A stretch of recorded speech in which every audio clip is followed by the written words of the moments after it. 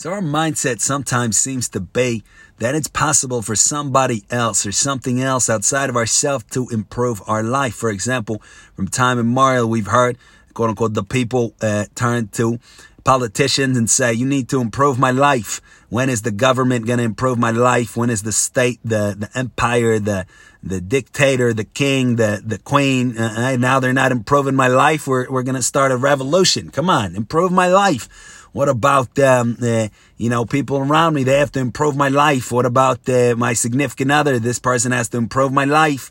What about my children? They have to improve my life. Everybody has to improve my life. There's only one person we never usually turn to as it concerns improving our life, and that person is ourself.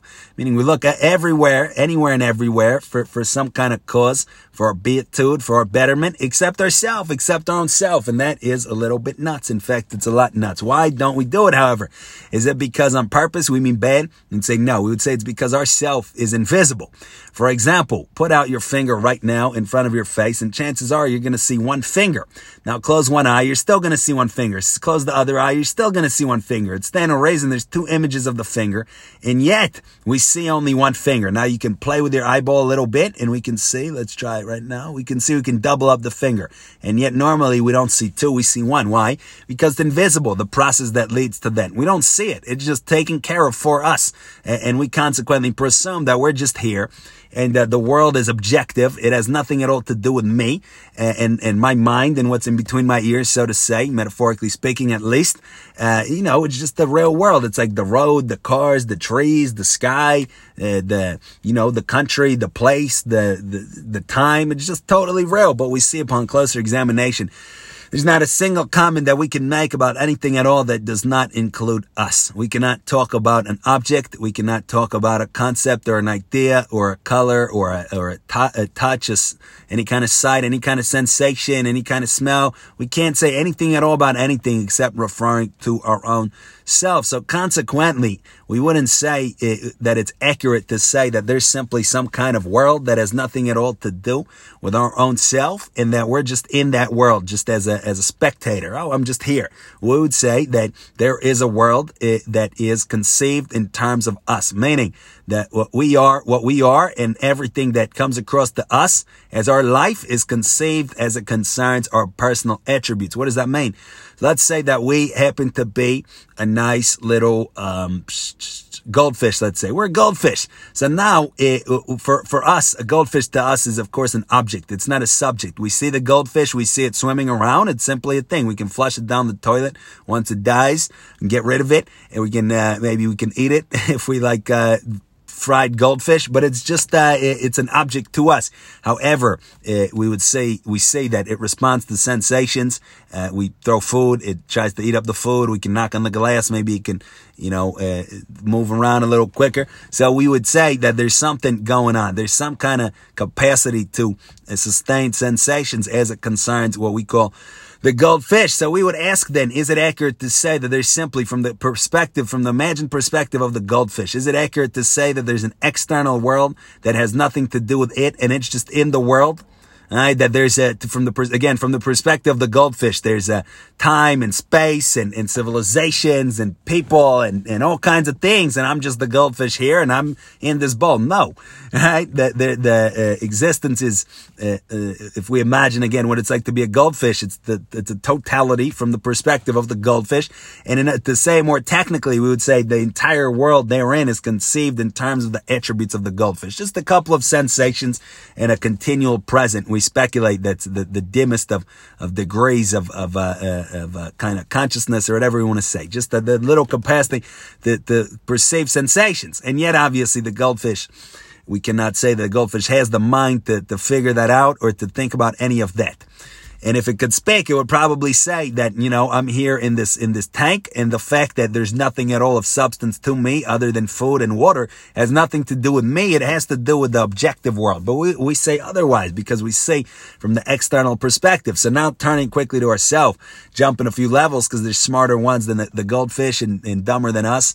For example, our pet dogs or cats. But going right away to us, we say that we also cannot say, like we said, that there's just the external world that we happen to be in, and the whole world is conceived in terms of our individual attributes. So let's say that we are a little bit nuts, and we have a very low degree of intellect, and we have emotional disturbances and all kinds of things. So consequently, the entire all of existence, the entire quote unquote world is continually conceived in terms of those attributes. We're not simply in an objective world that's other than our own self, and then we're nuts. We're interpreting this in a nutty way. The whole world is nuts. The entire world is strictly conceived with us as its center of experience. Understand? Now let's say we've leveled up. We're not so dumb anymore. We're not so crazy. Now the whole world is less dumb and less crazy because there's not another world that we're in. The world is conceived in terms of those attributes. Now we've improved further.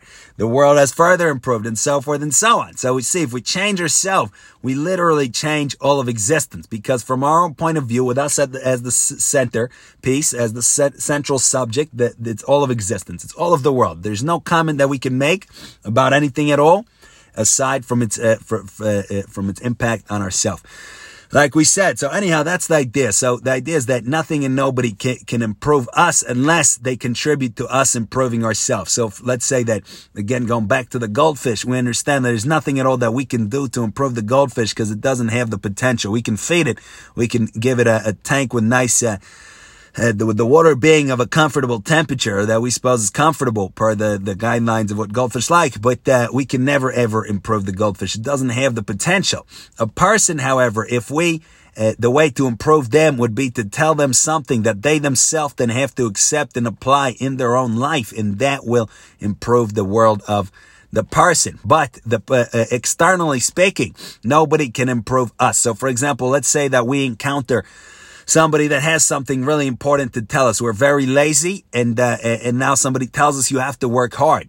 Can this person help us? So if the person tells us you have to work hard, but we don't internalize that, and then we ourselves don't work hard, then the person hasn't changed us. He or she has not improved our life one bit. If we take the message and then we apply it ourselves and we run with it, then we ourselves have improved our world, our existence, based on something in our experience, meaning what the person said, but we did it ourselves. Nobody else can directly reach into us and do it.